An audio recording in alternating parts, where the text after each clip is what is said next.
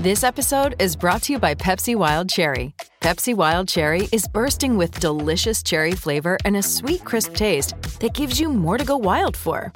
Getting wild may look different these days, but whether it's opting for a solo Friday binge watch or a big night out, everyone can indulge in their wild side with Pepsi Wild Cherry.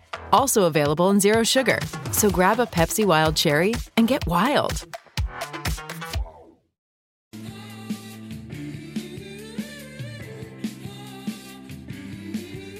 This is the Run Home on SENZ. Great to have you joining us, and we're very lucky to be joined by the Crusaders assistant coach for 2023, James Marshall, a great friend of the show. Jimmy Ma, thank you so much for coming on, even though I messaged you about 2 hours ago, because we need to talk Super.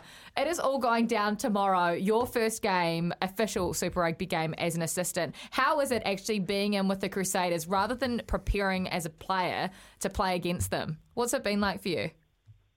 Yeah, it has been a little bit different this week. First day today, going to the captain's run, felt like I was going to the ground ready to play. It was sort of the first time I've had that feeling since I retired. But it's been an unbelievable environment to be a part of down here, and thoroughly enjoyed it. But yeah, like you say, really looking forward to tomorrow night.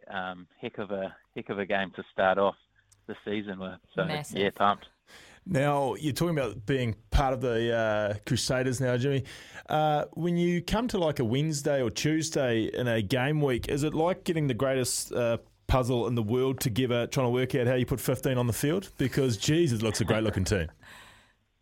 Oh, yeah, it's a hell of a squad, eh? Like, even in the pre-season, I remember, like, we were training 15 on 15, and I thought, man, these two teams are good. And then I looked over and we had 15 All Blacks down the other end who hadn't even joined our trainings yet. So there's a heap of depth in the squad. But, yeah, it's definitely selection headaches. It's usually a bit earlier than the Wednesday. It's always almost a week ahead these days. So trying to get the planning with all the All Blacks have to be rested at certain times as well. So there's a fair bit that goes into the team selection these days with how you can manage those All Black rests while still making sure you've got a squad that's going to win each game, really. It is unbelievable, the team that you've rolled out for tomorrow. David Havili going back to fullback.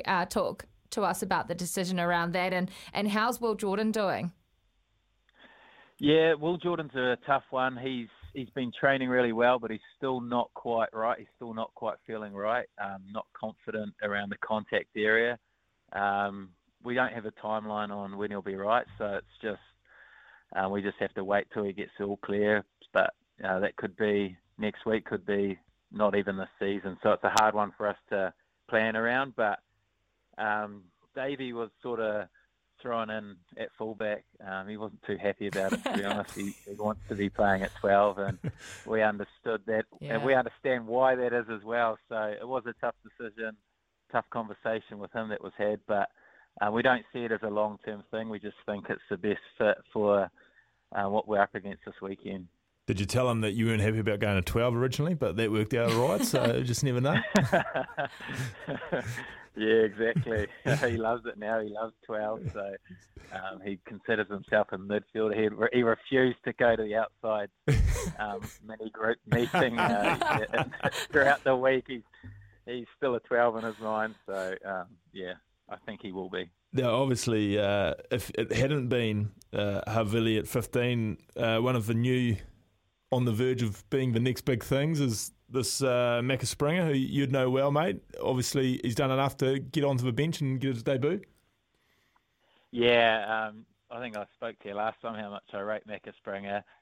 Good Tasman lad who's impressed massively in the pre-season. He's got a natural gift. He's incredibly quick. He just seems to be one of those players who has time. So we don't see him as a 15. I don't think he quite knows that role enough at the moment. So it would be a bit harsh to chuck him back there. I think he's a left winger with his big left boot. But obviously there's a fair bit of competition there with Leicester and the like. So yeah, he'll get a chance this year. When that is, I'm not sure, but hopefully he gets a good crack in the weekend and shows his talents.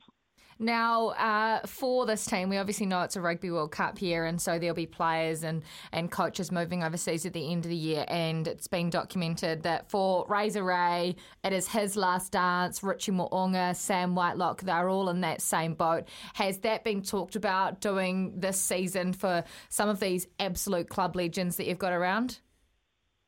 Yeah, it was mentioned at the start. Obviously, it's a massive year for those guys that you mentioned.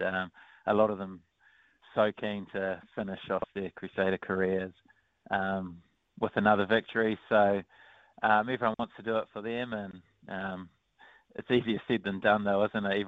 I think everyone in every club sort of has the same goals to win the competition or to send someone off. But it's a tough competition, and you only have to look at the team we're facing on Friday night, look at their squad. Man, they've got some talent in their team, and it's going to be a massive clash to start. What do you reckon about those Chiefs? I genuinely reckon they've got probably one of the best squads in the competition. They've got depth in crucial positions. I thought they were really good last year, even watching that game against the Crusaders as more of a mutual fan back then. It was one they probably should have won, one they probably look back on and think they should have won that one with the amount of tackles they made the Crusaders make. But then where they were last year, I feel like they've got better this year watching the pre-seasons. You add in the likes of DMAC and a few X-Factor players. I think they've got a really strong squad. And it's an amazing team. I'm so sorry, James, but top two. The news is going to fire off, so we've got to go. We wish we could keep you longer, but all the very best tomorrow, and thanks so much for coming.